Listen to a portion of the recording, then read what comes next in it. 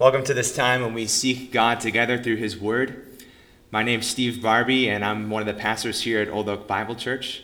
Today we rejoice that the gospel's still true, that God is still there, that we who are without hope and without God in the world have been brought near and been made at peace with God through the death and resurrection of His Son, the Lord Jesus. The gospel is still good news today. It is the best news today. If this is your introduction to Old Oak Bible Church, we'd like to extend a special welcome to you. I know this is an unusual time, but we'd love to get to know you better. So please feel free to reach out, send an email to me, ask any questions you might have. Tell us any ways we might be able to pray for you during this time or serve you. And even when this is all over, we would love to get to meet you in person. So please know that you're welcome today. And then for those who are a part of Old Oak, I miss you. I know we all miss each other as well. I know a lot of you are probably wondering when we could be back together again in person. And if you're wondering that, know that you're not alone. I wonder that as well. To be honest, I can't really say with any certainty. We're taking this week by week. We're going to do our best to continue to just communicate consistently, let you know what we're thinking through, and just try to reach out as much as we can. So even though this time's not the same as being together in person, it can't replace all that it means to be together in person. We want to do our best and dive into God's Word together and seek the Lord with all of our heart, soul, mind, and strength. We want to expound the Scriptures, and today we want to treasure our God and Savior. So let's start our time with prayer. Would you please pray with me?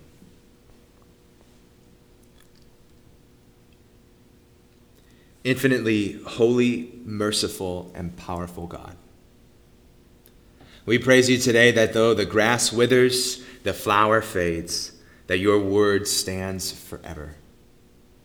We praise you today that though we wither and perish, you do not. Father, today we seek you, the rock higher than us. We seek to stand on the foundation of your word, both written and incarnate. The Lord Jesus, we praise you that your work to atone for our sin remains finished. Your sacrifice remains complete. Your resurrection from the dead remains true. And you remain interceding for us. Spirit of God, we praise you today that you are still working in your people to make us holy, to keep us until the final day, to finish the work you began. Father, we seek your mercy still in these unusual and challenging days. We pray again that you would restrain the effects of COVID-19, working even through the wisdom of doctors and leaders. We pray, God, for your mercy to comfort, to heal, and be near those who have this virus and their families. We pray for the families also of those who have lost loved ones to this virus. We pray for your mercy, God, to protect healthcare workers, and we're thankful for them. Please, God, give them energy. Please be close to them. Lord, this time humbles us. It reminds us and shows us our limits even in knowing how to pray. So, Father, we trust you. Help us continue to trust you. Father, we pray that you would strengthen our unity as a church, that you would grow us in godliness, that you would use us for your glory in and through this hard time. And not just for us, Lord, but we pray for the same for other churches, including First Baptist Church in Brunswick. God, please continue to build them up through your word. Show them your kindness. Grant them wisdom. Grant them perseverance. God, we pray also for other nations. And we are not the only ones to feel the effects of a fallen world. So we pray this morning for the country of Syria, an already hard place to live. And as COVID-19 enters there, please have mercy on that land. God, we ask that your kindness would lead many to repentance, so that many would take hold of your greatest mercy, that even when we were enemies against you, Christ died for us. Lord, we want to press into the hope we have in you today. We want to know you more, to live for you more. So God, please work in us through your word for our good and your glory. In Jesus' name we pray. Amen. 678,720. That's the number of confirmed cases of COVID-19 around the world. Nearly 125,000 of those are in the United States. 31,700. That's the number of deaths brought on by COVID-19 around the world. 1,668 of them are in the United States. Those numbers are as of around 7 a.m. this morning, and as many of you have probably heard, those numbers are expected to get worse before they're expected to get better. Now, as I've tried to state throughout any time I talk about COVID-19 and how to contain it and its effects, I'm not a medical expert. I'm not a medical professional. But what it seems to me, and from what I've observed, is that even medical experts and professionals can't predict with any kind of real certainty just how long COVID-19 will last and what all the effects will be. So the numbers from COVID-19, we read them, we see them on the news. They're unsettling. They're shocking. So much so that in talking to some of you on Wednesday night at our Zoom meeting, that you can't even look at these numbers for too long. You see, COVID-19 represents what's always in front of us, what's always there. That suffering touches each one of us, and it's often an overwhelming weight to carry. Suffering surrounds us, and most suffering doesn't make headlines. William Shakespeare wrote this. He said, "Each new morn, new widows howl, new orphans cry, new sorrows strike heaven on the face." Suffering is everywhere all the time. For many people, suffering is what distances them from God. They question how a good God can let such awful events happen. Now, we want to have compassion in that dilemma. And today we want to be humble and not pretend that we can exhaustively explain that dilemma and answer it. But we can go to God's word, and we can speak from experience that for as many who have grown distant from God as a result of suffering, there are just as many who have been close to God in their suffering, who have even found God in their suffering, and who even emerged from suffering closer to God.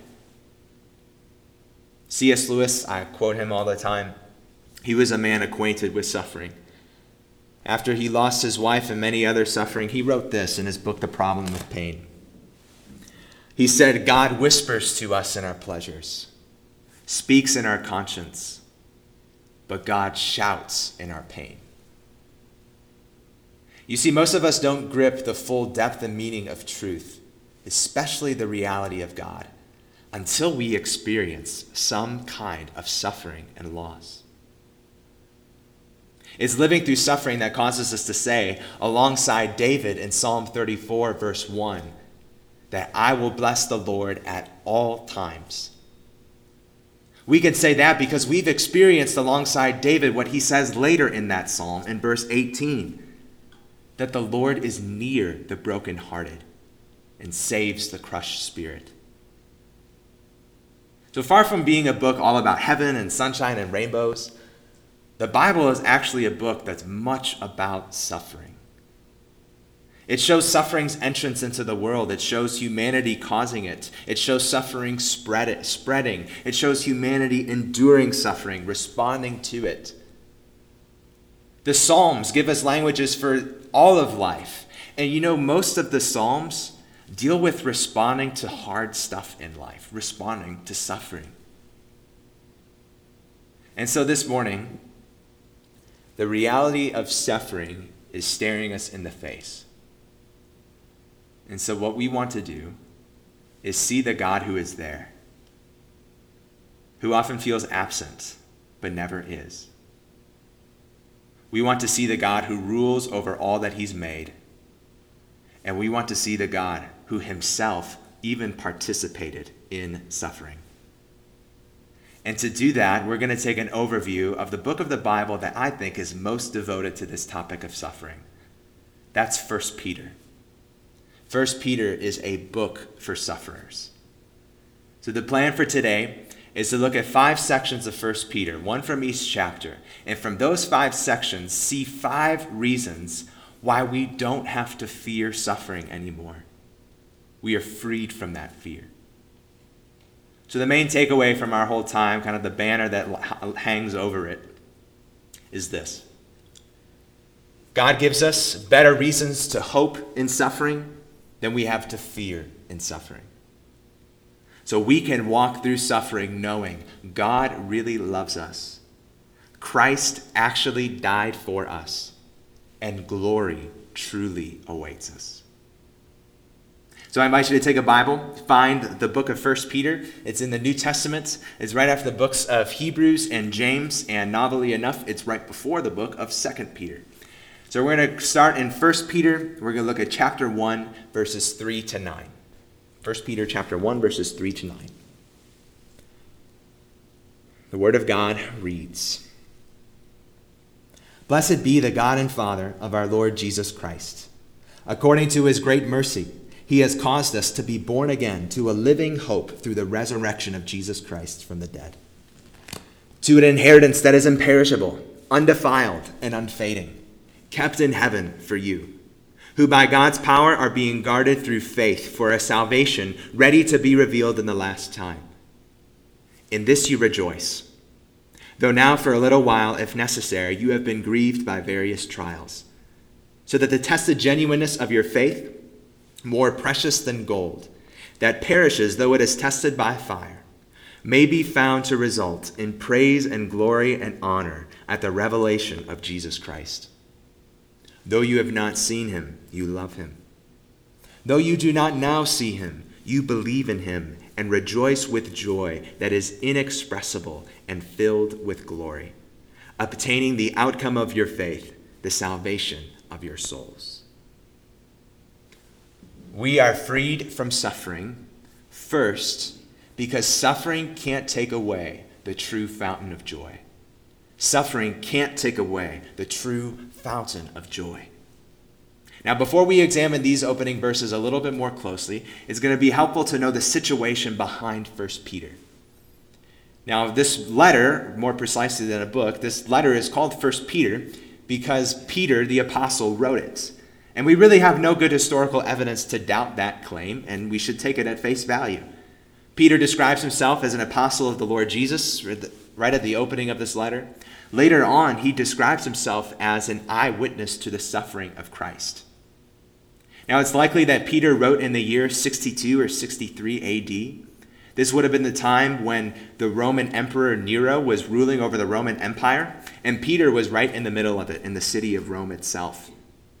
Now, if you know Nero, you know that Nero was pretty much a lunatic, and when the city of Rome caught on fire, he blamed that fire on Christians.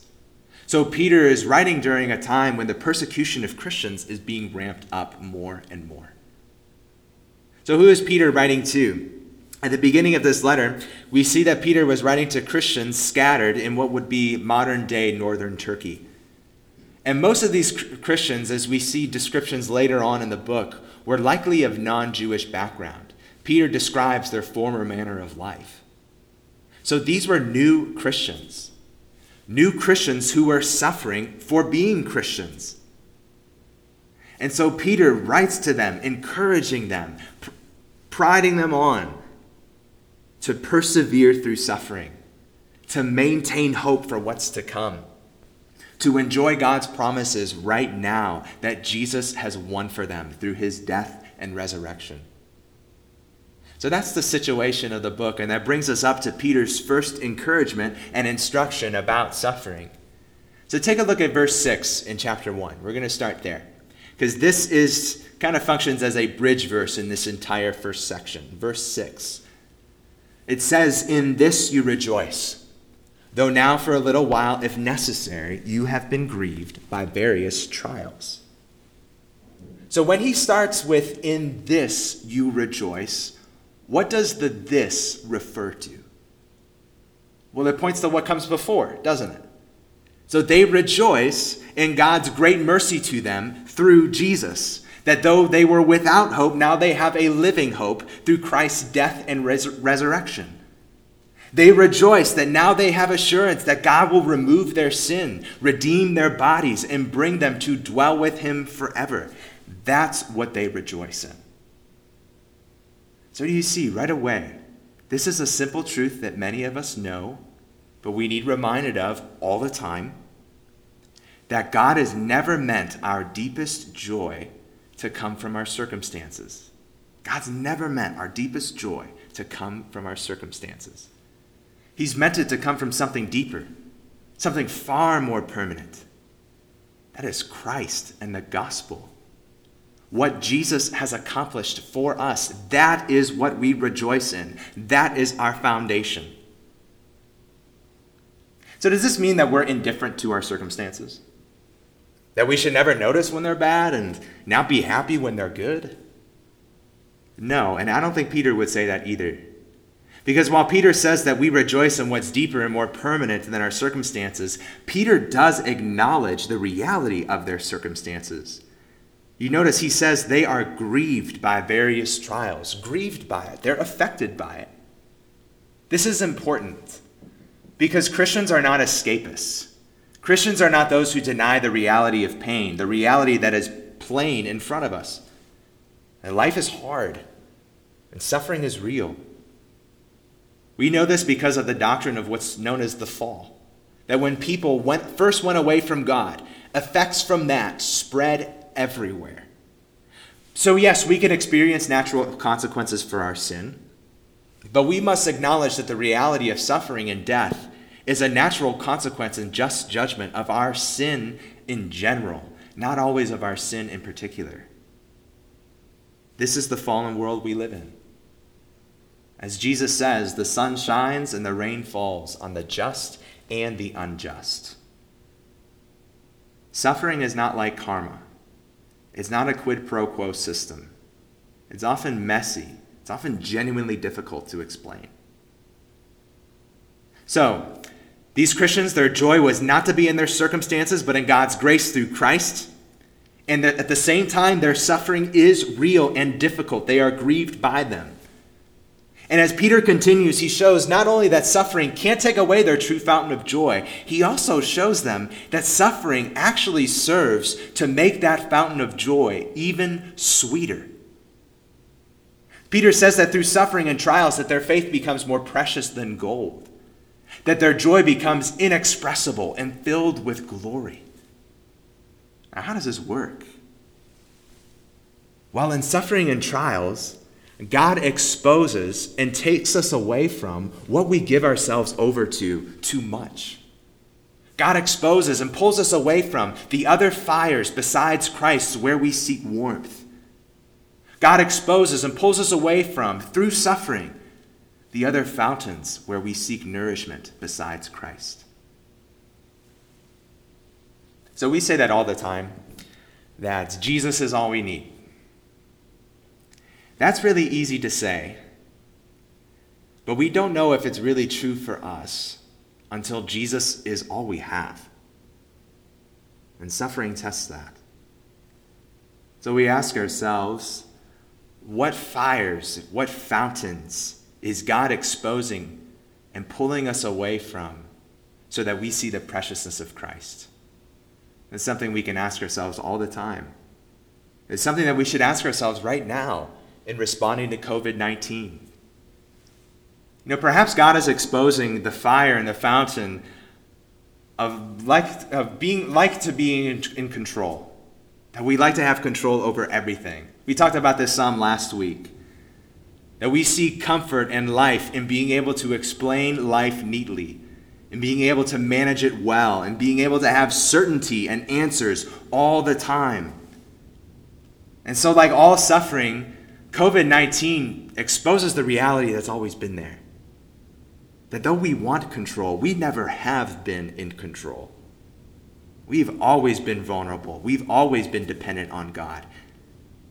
And suffering just wakes us up to that reality and helps us to live like that all the time.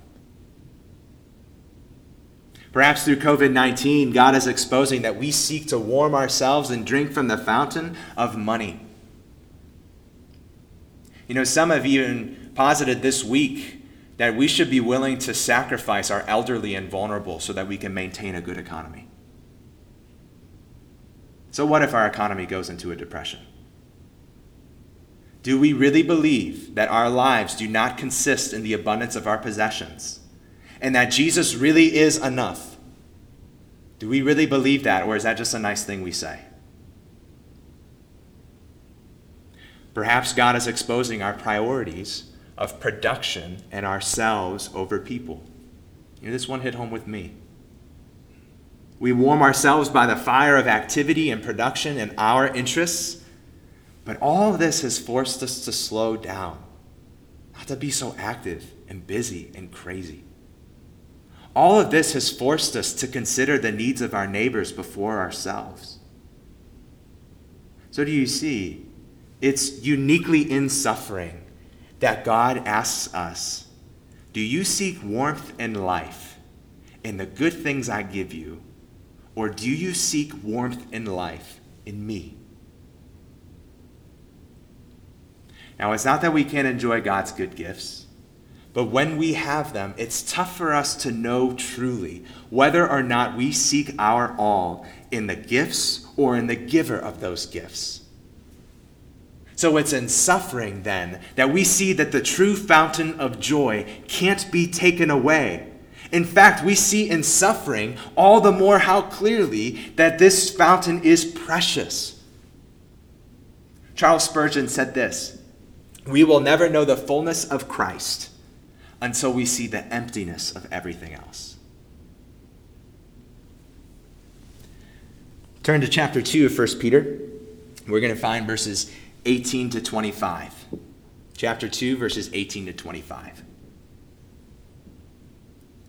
"Servants, be subject to your masters with all respect, not only to the good and gentle, but also to the unjust. For this is a gracious thing. When, mindful of God, one endures sorrows while suffering unjustly. For what credit is it if, when you sin and are beaten for it, you endure? But if when you do good and suffer for it, you endure, this is a gracious thing in the sight of God. For to this you have been called, because Christ also suffered for you, leaving you an example, so that you may follow in his steps. He committed no sin. Neither was deceit found in his mouth. When he was reviled, he did not revile in return.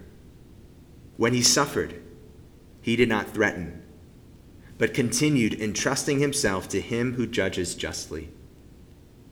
He himself bore our sins in his body on the tree, that we might die to sin and live to righteousness. By his wounds you have been healed.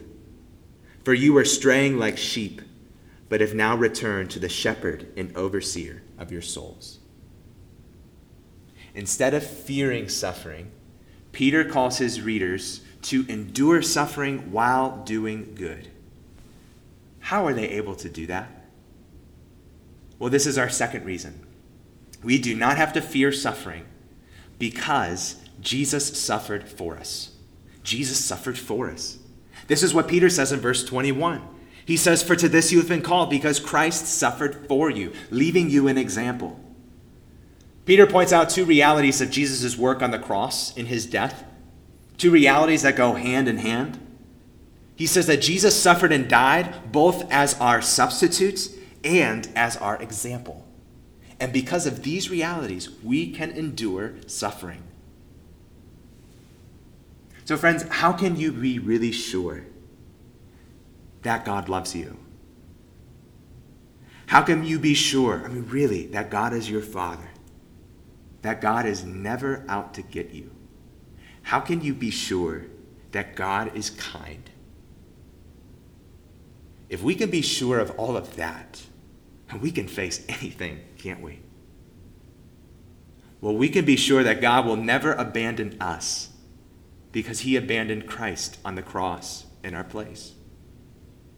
We can be sure that there is no punishment from God left for us because Christ bore all of the punishment we deserved in our place as our substitute. Listen to how the early 18th century Scottish pastor Robert Murray McCheyne describes Jesus as our substitute. He says Jesus was without any comforts of God. No feeling that God loved him. No feeling that God pitied him. No feeling that God supported him. God was his sun before. Now that sun became all darkness. He was without God. He was if he had no God. All that God had been to him before was taken from him now. He had the feeling of the condemned. This is the hell that Christ suffered. The oceans of Christ's suffering is unfathomable. He was forsaken in the place of sinners. If you close with him as your surety, you will never be forsaken. My God, why hast thou forsaken me? The answer? For me. For us. Friend, would you take hold of this substitute, the Lord Jesus, by faith today? Turning away from living to yourself and casting all of your sin on Christ who bore it in your place and following him as Lord. Brother and sister in Christ this morning, would you know that on your good days and on your bad days, on the days you have your quiet time and on the days you don't have your quiet time, in weakness and in strength, in suffering and in poverty, God's love for you does not change. Because when God sees you, he sees Jesus in your place. This is Gospel 101, but we need the gospel every single day.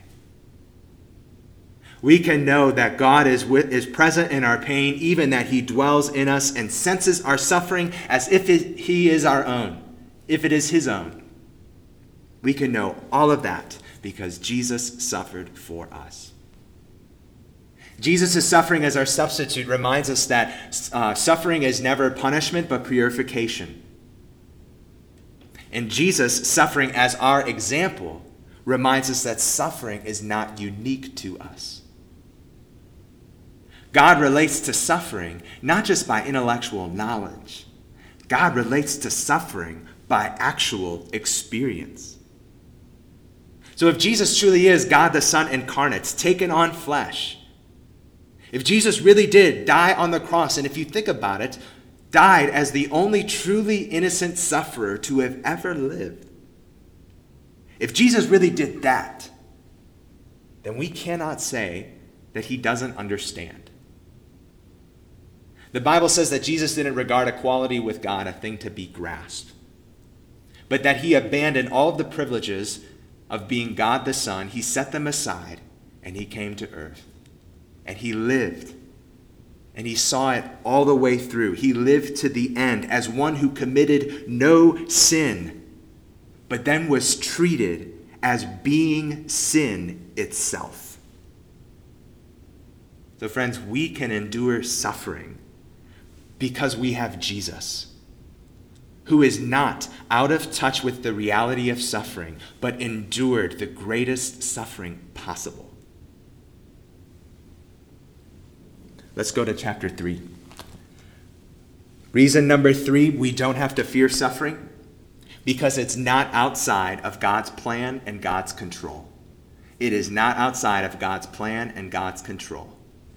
Find chapter 3 of 1 Peter, verses 13 to 18.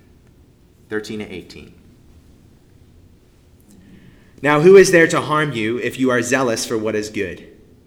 But even if you should suffer for righteousness' sake, you will be blessed.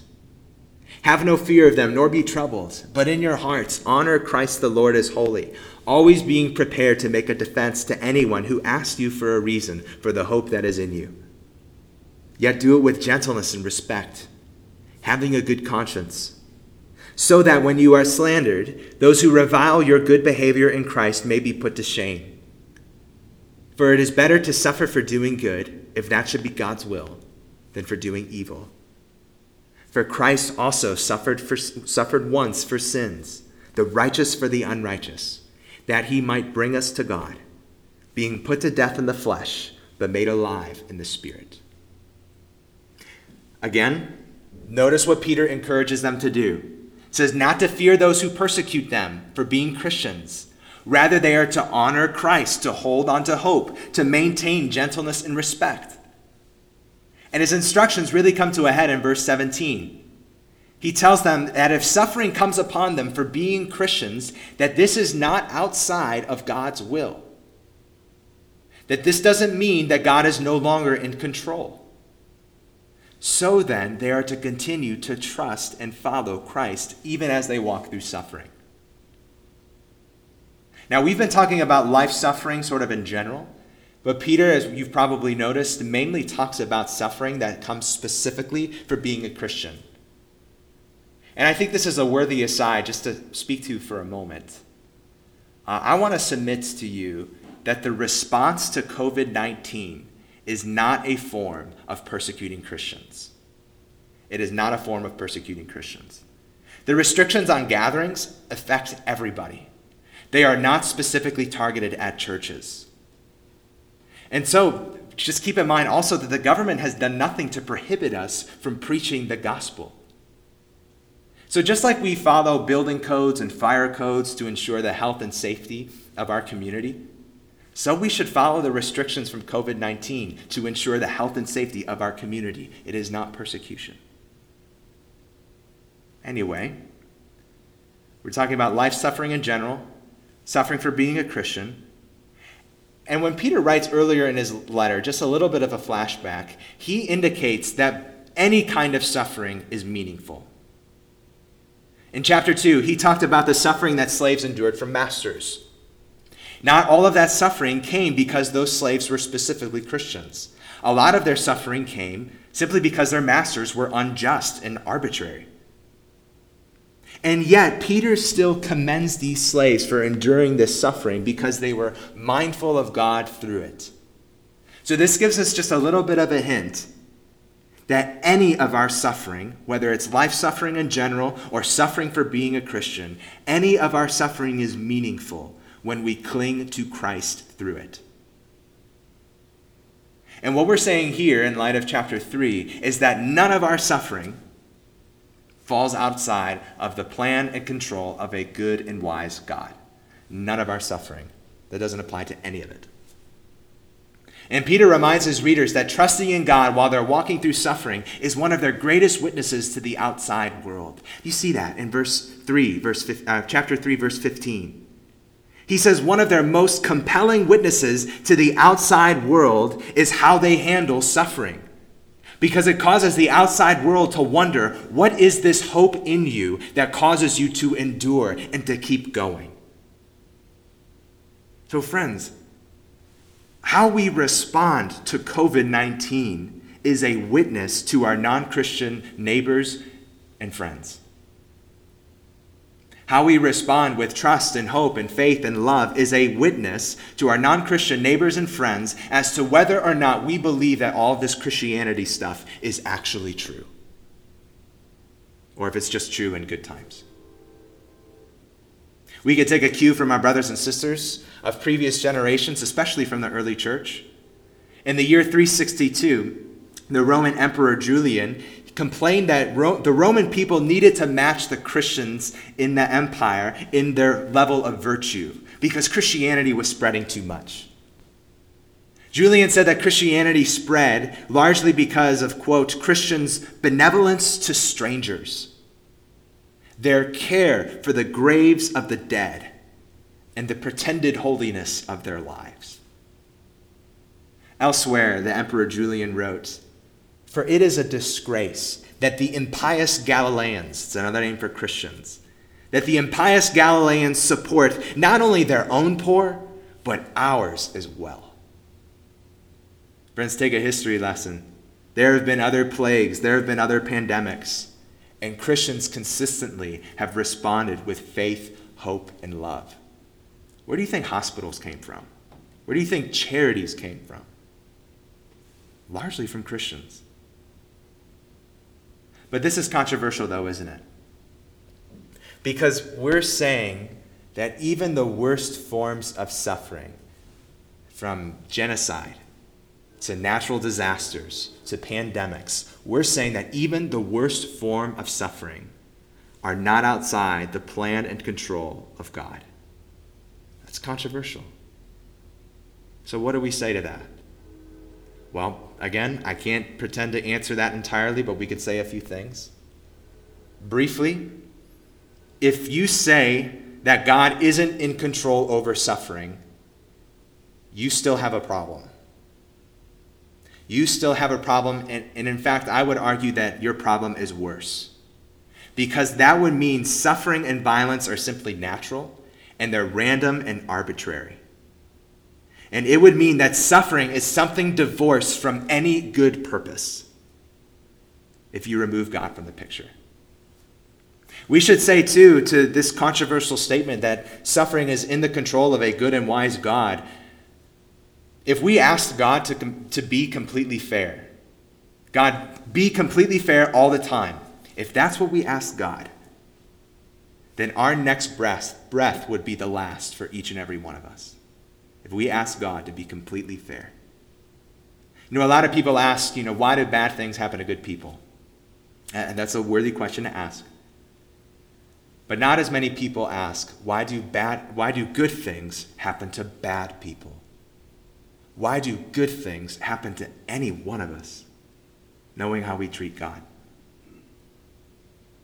We should say, in light of God being in control of all suffering, that the Bible affirms that everything that happens fits and is in harmony with God's plan.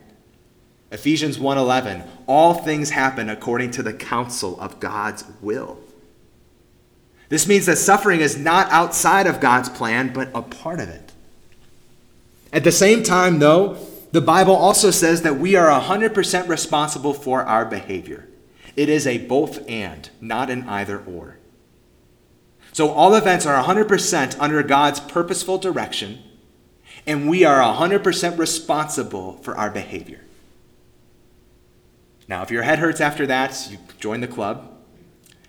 I can't pretend to solve and answer that tension entirely this morning. But if you want proof that suffering is not outside of God's plan and control, and that we can still trust God through it, look no further to where Peter points in verse 18. Look to where he points. He points to the cross of Christ.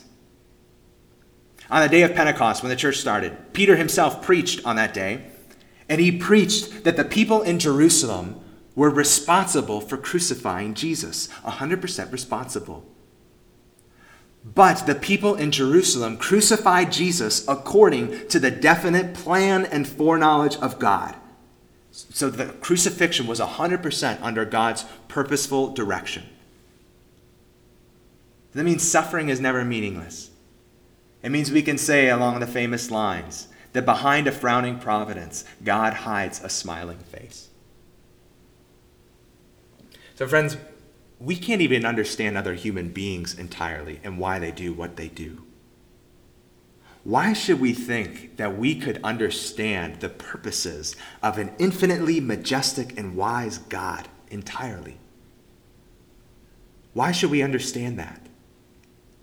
In fact, the God who always acts in the way we want him to, who always acts in a way that we can explain, that kind of God is not God at all. That is an idol of our own making. But in the cross, God has given us a message that we can trust him, even when things don't make sense. We do not have to fear suffering. But this isn't all. We are freed from the fear of suffering, fourthly, because it makes us more like Jesus. Because it makes us more like Jesus. Find chapter 4, verses 12 to 19. Beloved, do not be surprised at the fiery trial when it comes upon you to test you, as though something strange were happening to you. Rejoice insofar as you share Christ's sufferings, that you may also rejoice and be glad when his glory is revealed. If you are insulted for the name of Christ, you are blessed, because the Spirit of glory and of God rests upon you. But let none of you suffer as a murderer or a thief or an evildoer or as a meddler. Yet if anyone suffers as a Christian, let him not be ashamed, but let him glorify God in that name. For it is time for judgment to begin at the household of God. And if it begins with us, what will be the outcome for those who do not obey the gospel of God? And if the righteous is scarcely saved, what will become of the ungodly and the sinner? Therefore, let those who suffer according to God's will entrust their souls to a faithful Creator while doing good. This instruction comes on the heels of Peter reminding these Christians to live like they are exiles on the earth, to live like this isn't their home, like the end is near. So they are to follow the Lord in holiness and love, leaving behind their former lives of sin. They are to follow God's will and live for his glory. And we could see that in these verses, Peter repeats a lot of the themes he's brought up already. That suffering purifies us in verse 17. That we are to continue in faithfulness and in trusting our good and wise God, verse 19. But I want to draw your attention to verse 12. It's here that Peter tells his readers not to be surprised by trials and suffering, by thinking that it's strange that these kinds of things happen. You know, contrary to many popular churches and preachers, the Bible is absolutely 100% clear that the Christian life is not a trouble-free life. Now, as we've seen, what Peter has been reminding us at the same time, that doesn't mean that the Christian life is a joyless life either. But let's be careful to apply this to ourselves. COVID-19 is shocking. It's unique to what many of us have witnessed in our lifetimes. But that something like this can happen and even affect Christians should not be surprising to us. It shouldn't be surprising. Why? Well, in part for all the reasons Peter has already stated. Because suffering is a part of a fallen world. Because God purposefully uses suffering in the lives of those who he saved. And because Jesus himself, the one we follow and the one we serve, suffered. Those are the reasons it shouldn't be surprising. Pastor and author Tim Keller says this: some people have the naive view that because they are fairly savvy people, or self-disciplined, or morally decent, or good Christians, that really, really bad things simply can't happen to them. Jesus himself dissolves that bad things can't happen to good people.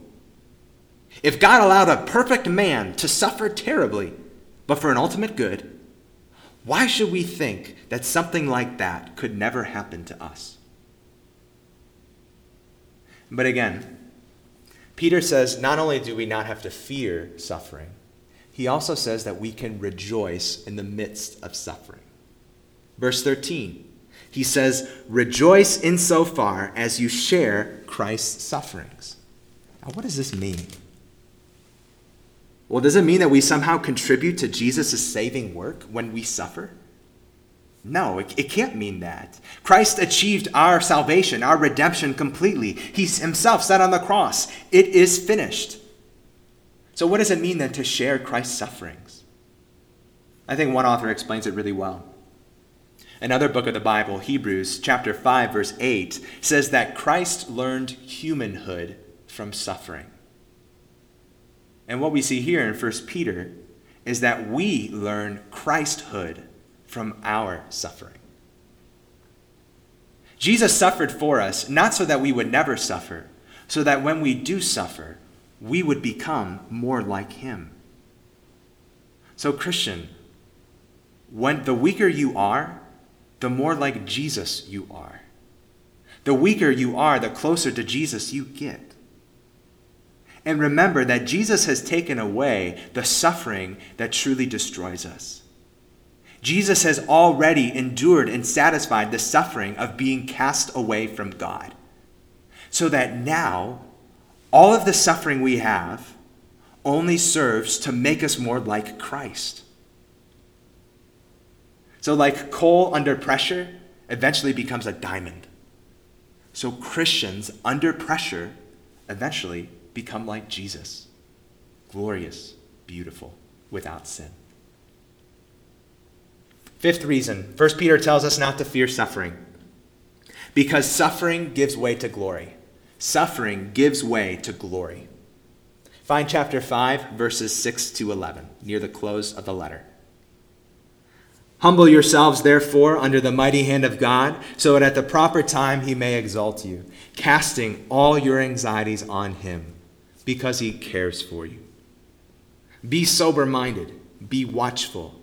Your adversary, the devil, prowls around like a roaring lion, seeking someone to devour. Resist him, firm in your faith, knowing that the same kind of suffering are being experienced by your brotherhood throughout the world.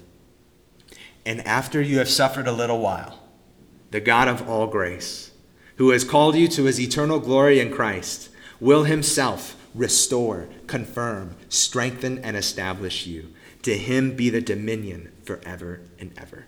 Amen. What's Peter saying here as he closes his letter? Well, he's saying that while we are still here, living as exiles on the earth and enduring suffering, that we look up. We look up.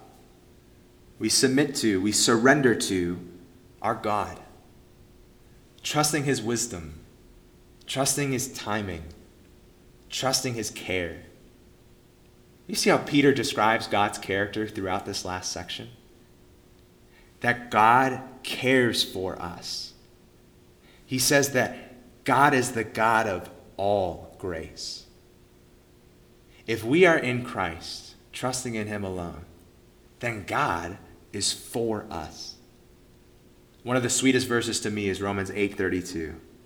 It says, he who did not spare his own son, but gave him up for us all, how will he not also with him graciously give us all things?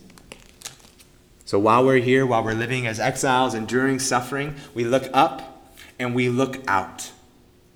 We look out. Because within each suffering and trial is a temptation. It's a temptation maybe to grumble and complain, to bitterness and resentment, to worry and fear. It's a temptation to sin and compromise. So while we're here, living as exiles, enduring suffering, we look out. Look out not only for temptation, but also look out at other followers of Jesus throughout the world and around us. Did you see that in verse 9? How suffering is experienced by your brotherhood throughout the world. So maybe God is using us being prevented from gathering together for a little while to give us just a little taste of what our fellow Christians face throughout the world all the time.